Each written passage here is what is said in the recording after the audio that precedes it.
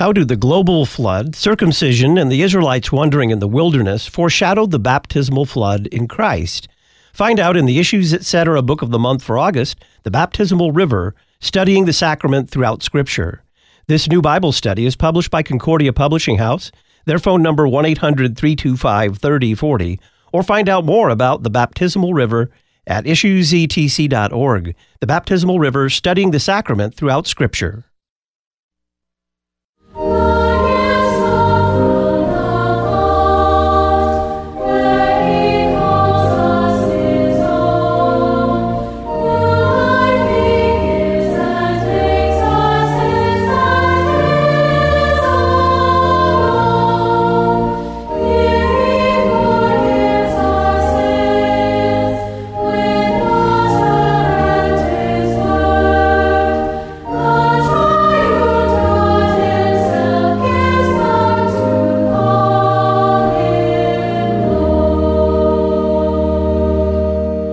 Stanza 2 of the hymn, The Gifts Christ Freely Gives. The gifts flow from the font. Well, speaking there about baptism, what are the gifts that God gives through Christian baptism?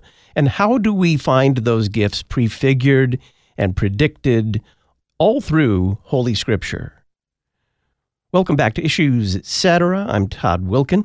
It's part one of our series on Christian baptism.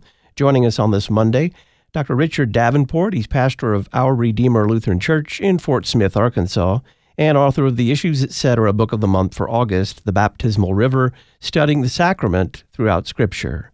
Dr. Davenport, welcome. Glad to be here. What is Christian baptism? Well, I mean, it's one of the things that we kind of have drummed into us as Lutherans, as you go up through Sunday school and through confirmation and such. We talk about baptism. We look at Luther's Small Catechism where he talks about it, but we talk about it as a sacrament, as a means of grace. And we hear Luther say, well, this is forgiveness, life, and salvation. But as we start looking at what God has said throughout all of Scripture, we see that what baptism is God taking that forgiveness, God taking that salvation and life that we receive through His grace, and He shows us what that looks like. He gives us something that we can kind of pick up and look at and understand what that is doing for us. It's not just that God kind of drops salvation on us. He's active in remaking us even now today. Many Christians think of baptism as an incidental rite in Scripture. How do you respond to that?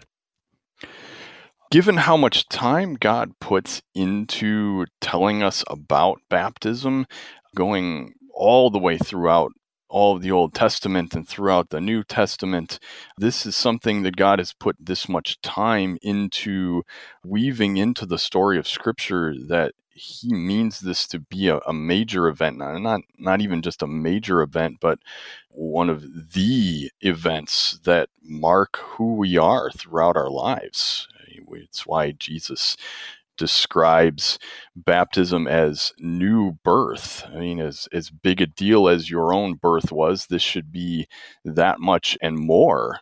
And seeing how much we have going on into baptism, there's just so much that we see God doing through baptism that it should be an overwhelming experience. Why did the 16th century reformer Martin Luther make such a big deal out of baptism? Well, one of the things that I find especially that makes Luther so great is his focus on God's promises. Luther's always going back to, well, what did God actually say? And this is kind of one of the big bones of contention he had with the Catholic Church, who was coming up with things that God didn't say anything about or even openly rejected. So Luther always looks at, well, if God said this, then it has to be true. It has to be true, not just today, but always. And so if God is saying something that is even something I don't quite understand, or perhaps something that is just almost too big to be believed, well, He said it, so it has to be true. And so when Luther's looking at baptism and he sees what God promises in that baptism, he says, well, God makes all of these promises to me. He claims me as his own. He makes me one of his children. He promises eternal life and the righteousness of Christ for me in that baptism. And I don't understand how all of that can be, but he said it. And so it has to be true. And so that was one of the places that Luther would always turn back to whenever he was faced with doubts, whenever he was tempted by anything that might be going on in his life, whenever he worried that maybe he had done something that made him too big a sinner to be forgiven, he would always think back to his baptism and say, well, God made me this promise. He did it, and he gave that to me, and it's mine now, and he's never going to take it away from me. And that means that's always going to be true. I'm always going to be one of his children, and he's always going to treat me that way. I never have anything to worry about because I've been baptized. How does the creation account point us to baptism? Well, that's one of the amazing things when you start looking at not just what our theology of baptism is, but you start putting the pictures together. And that's where the Old Testament becomes so important. When you start lining up the things that are going on in creation and things that we see elsewhere, there's a lot of parallels. An easy one, for instance, is to look at Jesus' own baptism. He goes into the Jordan and he has this discussion with John the Baptist. John the Baptist is perplexed. I should be the one being baptized by you, Jesus, but here you are asking me to baptize you. This doesn't make any sense. You don't need to ask forgiveness for anything. You don't need to repent of anything. And John is completely right, but Jesus says, let it be so now, for it is fitting for us to fulfill all righteousness. And, well, okay. Looking at what Jesus says there, it doesn't make a lot of sense until you start watching what goes on when Jesus enters into the Jordan and John pours the water over his head, and suddenly there's the voice calling out from heaven, this is my beloved son. And there's the dove coming down, and we're told this is the Spirit. And so one of the few places in all of Scripture where you have the Trinity, all three persons there clearly together and involved in what's going on. Well, okay, so we take that and we start thinking, well, if this is so important, then maybe there are other places that kind of look the same way. And if we start thumbing through Scripture, we find there at the very beginning a very similar kind of thing taking place. We have the Father, who we declare as the creator. That's how we confess him in the creeds. And he's always the one who we see as kind of the overseer, the one who's managing all of the events and all of the work that's going on. And so the Father is there, and he's looking down at this unformed substance, and we see the Spirit there, we're told, is hovering over the face of the waters. And the Father speaks. The Father speaks, and he says, let there be light. And all by itself, it's already kind of a momentous point in our history. But then we have the helpful work of the Gospel of John, who tells us that Jesus is the Word.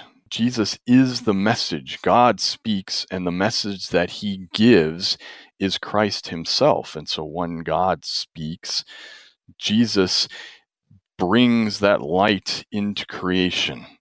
And that's part of why John describes Jesus as being the light of the world, the light of men. And so the three persons of the Trinity are all active there together. And what are they doing? They're creating. Okay, so if we put those two events side by side, then when the Trinity gathers together, they're involved in this great work of creation. Well, that tells us something again about what's going on in baptism. Jesus is there in the Jordan, and the Spirit is there hovering over him, and the Father speaks. And again, where are they doing this? In Jesus' baptism. So if creation came about through the work of the Trinity, then creation continues to be the work of the Trinity. And where do we find that creative work focused? But in baptism. And that becomes what helps us understand a number of these other events that come to play when we're looking at the Old Testament and the big events that are going on there. The flood, for instance. We have Luther in his flood prayer who talks about the flood and the 8 souls that were saved in the ark. And we have St. Peter who tells us that the flood corresponds to baptism. And certainly Peter is speaking under the influence of the Spirit, so we know that this is true. But just taking Peter at what he says, there's not a whole lot to go on there. All right, Peter, you say that the flood corresponds to baptism and that this is why baptism saves us, but why? Well, I mean, the flood has a lot of water going on, and certainly there were people who were saved, but so what? Well, again, when we start taking a look at what the flood has going on, then why baptism corresponds to the flood or vice versa makes a whole lot more sense. And the flood being one of the foundational events for our understanding of what baptism does. I mean, we have there the story at the beginning that God looks at the world and he sees that it's full of corruption, full of evil, and everybody is doing evil all the time except for Noah and his family. And so God gives him this promise. You build this ark and you bring the animals in it because I'm going to send rain and I'm going to destroy the world.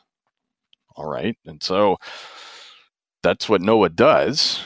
He builds an ark and he doesn't have any evidence that there's going to be any kind of rain. He doesn't have anything to go on that says that this is going to happen at all. The only thing that backs this up is that it's God's word. So he does what he's told. He builds the ark, he loads the animals, and he loads his family into it. God shuts him in, and lo and behold, there's the rain, just like we're told. But it's again, when you start looking at the pictures, you start looking at the actual events that are going on, that things become really interesting. Because when the rain starts falling, we're told that this is there to wipe out all life on earth. Well, and you start thinking through how exactly that comes to pass. The rain comes down and we see people are drowned. We know that any land creature is swept away as well. Certainly the birds are carried away. And the only living things then at that point are those in the ark. And this is encompassing the whole world. So we have the clouds that are blotting out the whole sky. So to even know whether this is day or night, it's going to be hard to tell at that point because of how severe this storm is. There's nothing. There's just rain, rain, and rain for days and days and days. And we're told how this flood comes to be, that the water doesn't just come from above, it comes from below. Well, and eventually we get to the point where all of the mountains are covered, so the chance of any plant surviving, well, that's gone too. And finally, we're left with just Noah and his family and a few animals sitting in an ark. And when we follow this storm through and how it's doing what it's doing, we start to line those same events up with creation itself. Because in the order of creation, God sends light into the world. He divides out the waters, and we're told specifically in creation that he divides them above and below. We're told that he separates the dry land, he creates plants, and then he puts up the sun, moon, and the stars and all of the heavenly bodies.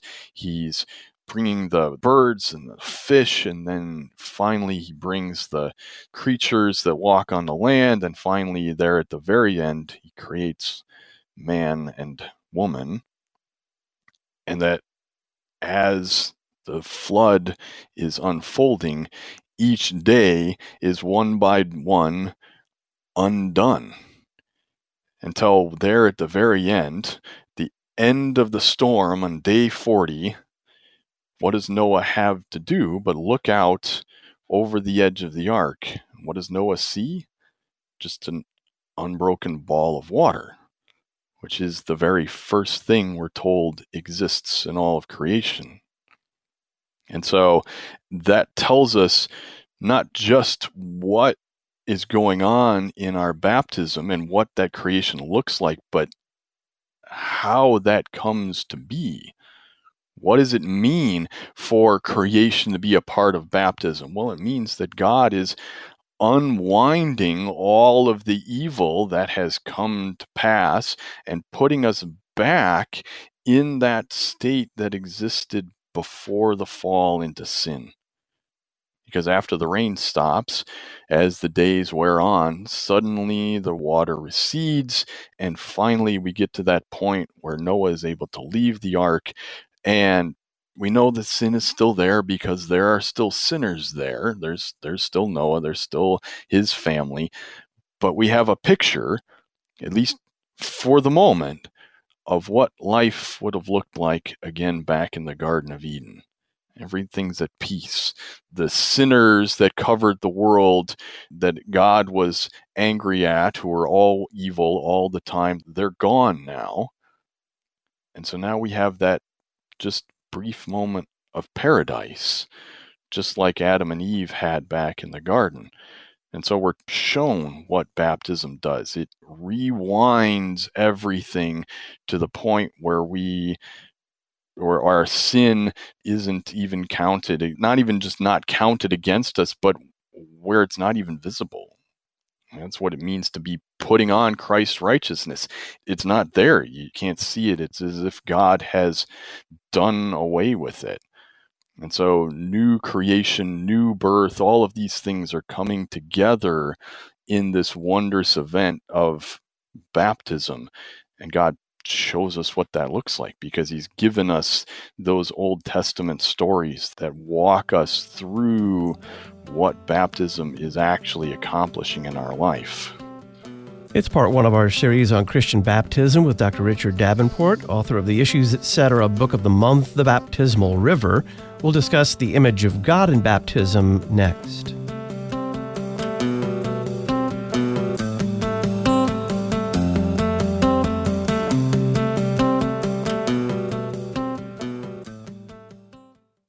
Was the reformer Martin Luther innovating or in error when he added the word alone to Romans 3:28, for we hold that one is justified by faith alone, apart from works of the law? Find out in Pastor Will Whedon's column in the latest Issues, Etc. journal. In the Wittenberg Trail feature, Dr. Donna Harrison details her journey to confessional Lutheranism from Catholicism, Scientism, mysticism, and evangelicalism. The free online Issues, Etc. journal. Just click the red journal subscription button at issuesetc.org.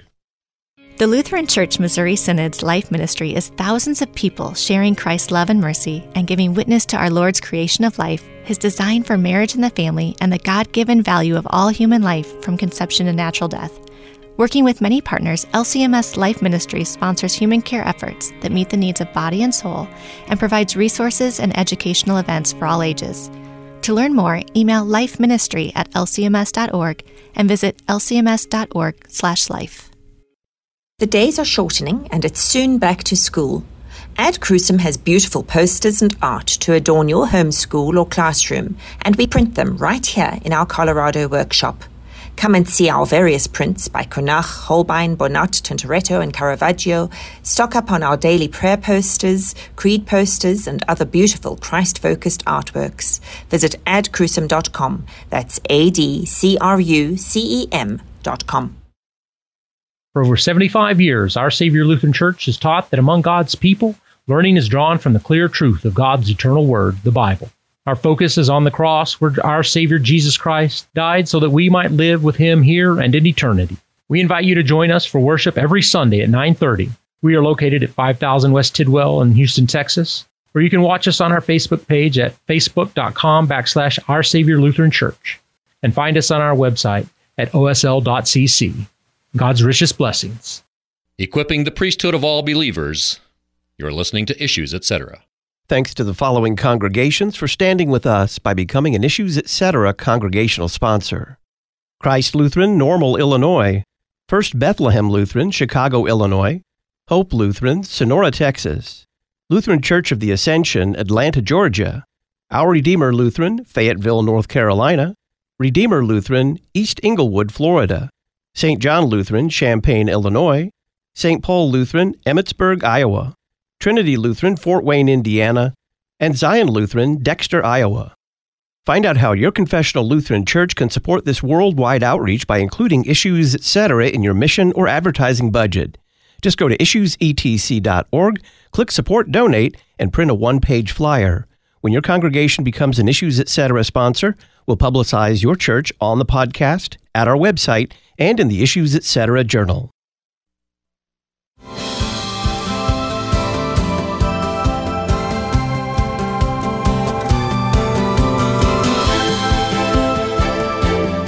Welcome back to Issues Etc. I'm Todd Wilkin. It's part one of our series on Christian baptism with Dr. Richard Davenport. He's author of the book, The Baptismal River, Studying the Sacrament Throughout Scripture. It's the Issues Etc. book of the month for August. Dr. Davenport, you say that the image of God is crucial to our understanding of baptism, and it's the basis for why Jesus is the Christ. What do you mean by that? Well, so we know that the word Christos means the anointed one. And our understanding, as we see in the life of Christ, is that where does that anointing happen? Well, it takes place in his baptism. But anointed for what? What does that even mean? Why is that even important? Well, again, we go back to the Old Testament and we have this anointing taking place.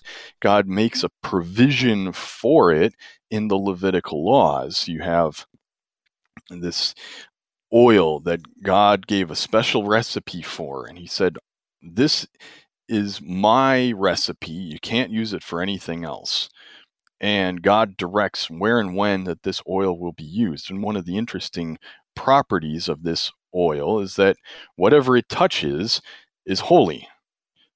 Okay, so we then look at, well, what does God do with this oil? Well, he directs it to be used for three classes of people: prophets, priests, and kings. And so thinking through, well, what does a prophet do? What does a priest do? What does a king do? Well, it tells us something very important about the kinds of roles that God has given to people. And that Jesus is taking all of these roles onto himself. I mean, prophets are there to proclaim God's word, particularly when it means proclaiming that word to those in authority, those in power, particularly, again, to those who might be resistant to it. You're there to proclaim God's word, no matter who might be the recipient of that word. The word needs to be proclaimed, and that's a prophet's job, is to be that messenger, to share what has been given to him. And priests being the go-betweens, the mediators, the ones who not just receive God's blessings and dispense them to the world around them, but who also take all of the cares and concerns of the world and lift them up to God, to be the one who stands in between God and creation. And the kings being those people who are to be the caretakers, to be the stewards of the world, to manage the world, to bring order to the world, to give it structure and beauty, and to see to all of its needs. And that these are all things that were given to mankind at the very beginning. I mean, that was the first command given directly to Adam and Eve, to care for the world, to bring order to it. And that Adam was also given God's word. And at the time, God's word mostly consisted of just that warning not to eat of the fruit. But still, that was an important role, and the role that ultimately led to the downfall of all creation, as Adam neglected his role as the one to speak God's word. If Adam had been doing his job and proclaiming God's word while the serpent was there trying to tempt Eve, things may have been very different. But we have that role, and it was given to him. And so we also have that mediator role. That's ultimately why it's not just mankind that suffers the effects of sin, but all of creation. The creation doesn't know how to act. It doesn't know where it's supposed to live. We get bugs in the house. We get dogs that bite people, and all of these things should not be, because mankind should be there to bring order, to bring structure to creation, and to lift up the cares and needs of creation to God. But we don't do any of these things. We don't know God's word. We wouldn't know God's word even if we wanted to. So we need God to step back into our life to show us what we were supposed to be, what we were supposed to do. This is what kind of ultimately constitutes the image of God. We're the ones who do all of the things God does. We reflect them back to Him. God is the ultimate speaker of His word. He is the ultimate mediator. He is the ultimate one to care for creation. We're to do all of these things kind of under Him. And with sin, we've lost the ability and the desire to do any of these things. So as Jesus is anointed and formally taking all of these roles onto Himself, He's showing us what it means to be the perfect human. It's not just that we're saved. It's not just that God forgives us and then kind of sends us off to do whatever it is we want to do. We're saved, we're forgiven, we're recreated to do the jobs we were originally given to do. And so when we are baptized into Christ's life, we're being baptized back into what it means to be human, what it means to be in the image of God. So baptism is a very active event in our life. Our baptism is constantly calling us to live out the vocations that God has given to His creatures. What's the connection between circumcision and baptism? So circumcision is an interesting story. I mean, we have the brief story where God gives this covenant to Abraham and says, through your lineage, the Savior will come. And that's a standing promise. Abraham doesn't have to do anything to make that happen. God just declares this is how it's going to be. And yet at the same time, God declares to Abraham that all of the male children descended from him are supposed to be circumcised on the 8th day. Well, when we look at it just from the Old Testament perspective, there's the identity that comes from having this. I mean, if I'm a circumcised child of Abraham, then I know that it could be one of my children that's going to be the Savior. I mean, that promise still stands until the very day that it's fulfilled. And so you're always looking forward to this. But it's that ultimately that promise that makes it all go, which is why when St. Paul is talking later in Romans about the distinction between modern day Jews and Gentiles, and what does it mean to be a Jew, and what does it mean to be one of God's people? Well, your descendants from Abraham didn't really get you anything. That wasn't the point. The point was always Christ. It was always that promise. And so circumcision isn't so much about being a descendant of Abraham as being a child of the promise that God was giving to the world, that the Savior would come, and the Savior would come from one of these people.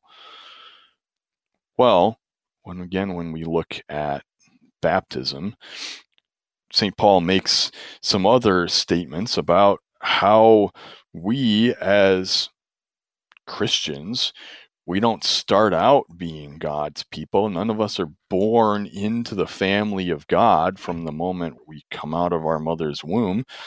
We have to be adopted. We're brought in because God chooses us. God claims us. God makes us his own.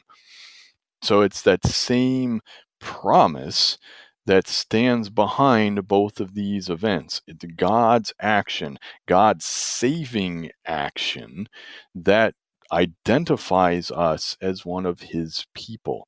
And just as the Old Testament folks were to look to that promise, and that was what was meant to define them as who they are, we still are defined by that promise. And the only difference is we're not looking forward to the birth of Christ. We already know that Christ has come and that he's died and risen again, but the promise that death and resurrection are for us, and that salvation is for us through Christ Jesus, the promise is still what makes that claim significant. We are still children of the promise of the Savior. And so baptism is doing the same kinds of things that circumcision does. It is an identifier. It is a God signing on the dotted line that he is legally your father and you are legally his child. And from this day forward, he will treat you as his child. And even if you have a crisis of faith, if you leave the church behind, but 20 years later, you have a change of heart and you realize, no, the wide world is a scary place and it's not where I belong. I need to come home. Well, this is your house. You're always welcome back here because you're part of the family. You were baptized. And so God is not just delighted to have you home, he's obligated to receive you back and to forgive you because that's what he promised to do. And so circumcision tells us quite a lot about how God treats us because of our baptism. We will talk about the Israelites wandering in the wilderness and how it relates to baptism with Dr. Richard Davenport in part one of our series on Christian baptism next.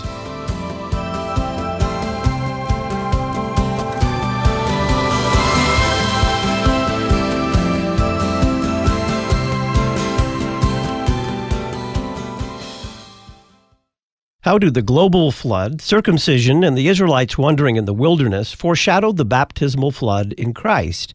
Find out in the Issues Etc. Book of the Month for August, The Baptismal River, Studying the Sacrament Throughout Scripture. This new Bible study is published by Concordia Publishing House. Their phone number 1-800-325-3040, or find out more about the Baptismal River at issuesetc.org. The Baptismal River, Studying the Sacrament Throughout Scripture. Thank you. Thank you. Thank you for your service. Our church loves and is grateful for those that serve our country. Operation Barnabas, part of Ministry to the Armed Forces, equips you to reach out to veterans in your community to bring Christ to those that served. Call Ministry to the Armed Forces at 314-996-1337 or email lcmschaps@lcms.org. Thank you for your service. Thank you. God bless our military. Casting Christ's net on the Internet. You're listening to Issues Etc. Many educational institutions are governed by the whims of culture and are increasingly hostile to the Word of God. In contrast, Faith Lutheran School in Plano, Texas, provides classical Lutheran education rooted in God's Word for students preschool through grade 12. Simply put, we equip students to stand firm in the faith through solid education focused on wisdom and virtue. We offer in-person instruction as well as live online classes for remote learning. To learn more, visit flsplano.org, flsplano.org. It's commonly said that heresies are 90% truth and only 10% wrong, but it's the 10% that subverts all of Christian doctrine and all of Christian teaching by the essential errors that they promote. Well, if you're wondering about heresies, both ancient and modern, you should pick up a copy of the August issue of the Lutheran Witness, where we talk about these heresies, their ancient roots, and how to mark and avoid them. Visit cph.org/witness to subscribe, or learn more at our website, witness.lcms.org. Lutheran Witness, helping you interpret the world from a Lutheran perspective.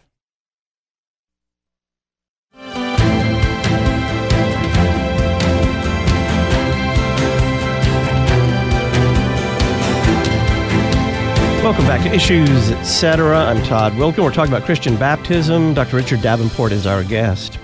Ad Crucem offers beautiful Christ-centered baptismal certificates, plaques, church banners, greeting cards, jewelry, and more. You'll find these items at adcrucem.com, adcrucem.com. Dr. Davenport, what about the narratives of the Israelites wandering in the wilderness? How were they fulfilled in baptism? So this is another one where Luther points out in his flood prayer that the Israelites are crossing the Red Sea, and you think, well, again, from the sounds of it, there's not a whole lot in this crossing of the Red Sea that sounds like it would be baptism, but when you start thinking through the events again, well, why are they crossing the Red Sea? Well, Pharaoh and his armies are chasing them. Well, what are Pharaoh and his armies going to do? Well, enslave them, most certainly, kill them, most likely, bring them back into a world of idolatry and evil, yes, most certainly. And so the crossing of the Red Sea is God saving them from this death that would await them back on the shores of Egypt, this life of slavery, this falling under the powers of idolatry and Satan that's standing behind that. And so when Luther is talking about baptism and saying that the benefits of baptism are forgiveness, life, and salvation, we see that being played out as the Israelites are escorted across on dry land, and God throws the Egyptian armies into disarray and drowns them. I mean, that's quite literally what they're being saved from, is the powers of death and Satan. But then what? I mean, they get to the other side and they wander for a little bit, but it doesn't take them long before they're grumbling already against God and against Moses, and Moses is tearing his hair out, trying to figure out what to do with these people.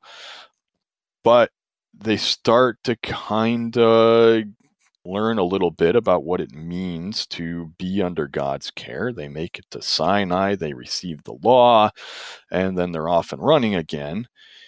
But we run into some more trouble. They refuse to cross the Jordan, and so God declares that they're going to wander for another generation, and that it's going to be a while before they finally make it over to the Promised Land. But he doesn't abandon them. They're still his people. He has claimed them. He has made that promise, and Moses has to remind God on occasion that this is what he said, and so yep, God made that promise, and so God has to stand by his promise. And so for 40 years, the Israelites are wandering in the wilderness, and well, what are they doing? Well, they're quite literally following where God leads. God leads them in the pillar of cloud and fire.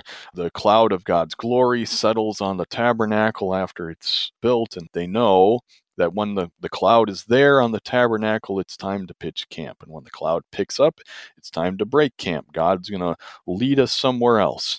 And so for 40 years, this is kind of their life. They're following God, and they're learning what it means to be his people. God provides for them their daily food and such every single day for these 40 years. And finally, after those 40 years, it's time to move on. It's time to enter the promised land. And so they get to the shores of the Jordan. And this time they're not being chased by Pharaoh or any of the Egyptian armies. But yet we see the very same kinds of things going on, because God declares that the ark held by the priests is to march into the Jordan. And when it does, the waters are going to stop so that all of the people can cross on dry land. And so this parallel between the Red Sea and the Jordan there at the end tells us that this whole time that the Israelites are spending there in the Sinai Peninsula is really kind of one big event. They're not really meant to be taken as the crossing of the Red Sea and the crossing of the Jordan and all this stuff in between. It's all one big thing. And what are the Israelites doing? Well, they're learning to be disciples. They're learning what it means to follow God, to learn from him. They're receiving the law and all of the kinds of things that Jesus later declares are part of the life of a disciple. What do you do when you're a disciple? How do you become a disciple? Well, teaching and baptizing. And so that's exactly what the Israelites are doing. They're being baptized, quote unquote, as even Luther would say. That's kind of what the Israelites were receiving in the Red Sea. And that whole time they're in the wilderness, they're receiving the law, they're learning what it means to live out that law. And finally, that time comes to a close when they set foot on the other side of the Jordan, and that baptismal period ends, and they move on to something bigger and better. They move on to the fulfillment of what God promised before they ever left Egypt, the promised land. They knew that was the goal, and baptism is what ultimately brought them there. What role does the baptism of Jesus itself play in Scripture's teaching on baptism? Well, the baptism of Jesus tells us that not just this event, but this person is the focal point. Jesus is bringing all of that Old Testament theology, all of the prophecies, all of that stuff that we've been given throughout all of those books, and he's saying all of this applies to me. And so to be a part of all of those prophecies, all of those promises, you have to find it in this one person. You can't go getting all of those blessings, all of those fulfillments of promises anywhere else, because God is bundling them all up together in the person of Christ. So being a part of God's creative or recreative work, well, there's only one place you're going to find that. There's only one place you're going to find what it means to be free of sin, as the flood kind of shows us what is God's goal and purpose. And that only happens in the person of Christ. There's only one place where we learn what it means to be a disciple, and that's following Christ and learning from him, walking behind him. So all of the baptismal themes all find their fulfillment in the person of Christ. And so he's the one we look to see, what does this mean? What do I receive when I come to the waters and am baptized? It's a Trinitarian baptism for a reason. So the work that goes on at creation, as the Father, Son, and Holy Spirit are gathered there together, is found there again at the Jordan as Christ enters the water, and then is found again when I come to the font and the pastor pours the water over my head and says, I baptize you in the name of the Father and of the Son and of the Holy Spirit. God is recreating me, resetting me, and making me like Christ. He is restoring the image of God that I had lost. He is restoring me to what it means to be human. He is recreating me, resetting me to a time where sin for me is no longer a worry. And so Christ is the one who ultimately connects those dots. He brings the modern day and the beginnings of history together in one place and in one time. Dr. Richard Davenport is pastor of Our Redeemer Lutheran Church in Fort Smith, Arkansas, and author of the Issues, Etc. Book of the Month for August, The Baptismal River, Studying the Sacrament Throughout Scripture. You'll find this book at our website, issuesetc.org, or call Concordia Publishing House and ask for The Baptismal River, Studying the Sacrament Throughout Scripture, 1-800-325-3040, 1-800-325-3040. We'll conclude our series on Christian baptism tomorrow, talking with Dr. Davenport about what the baptized life looks like and why holiness is a major feature of baptism. I'm Todd Wilkin. Thanks for listening.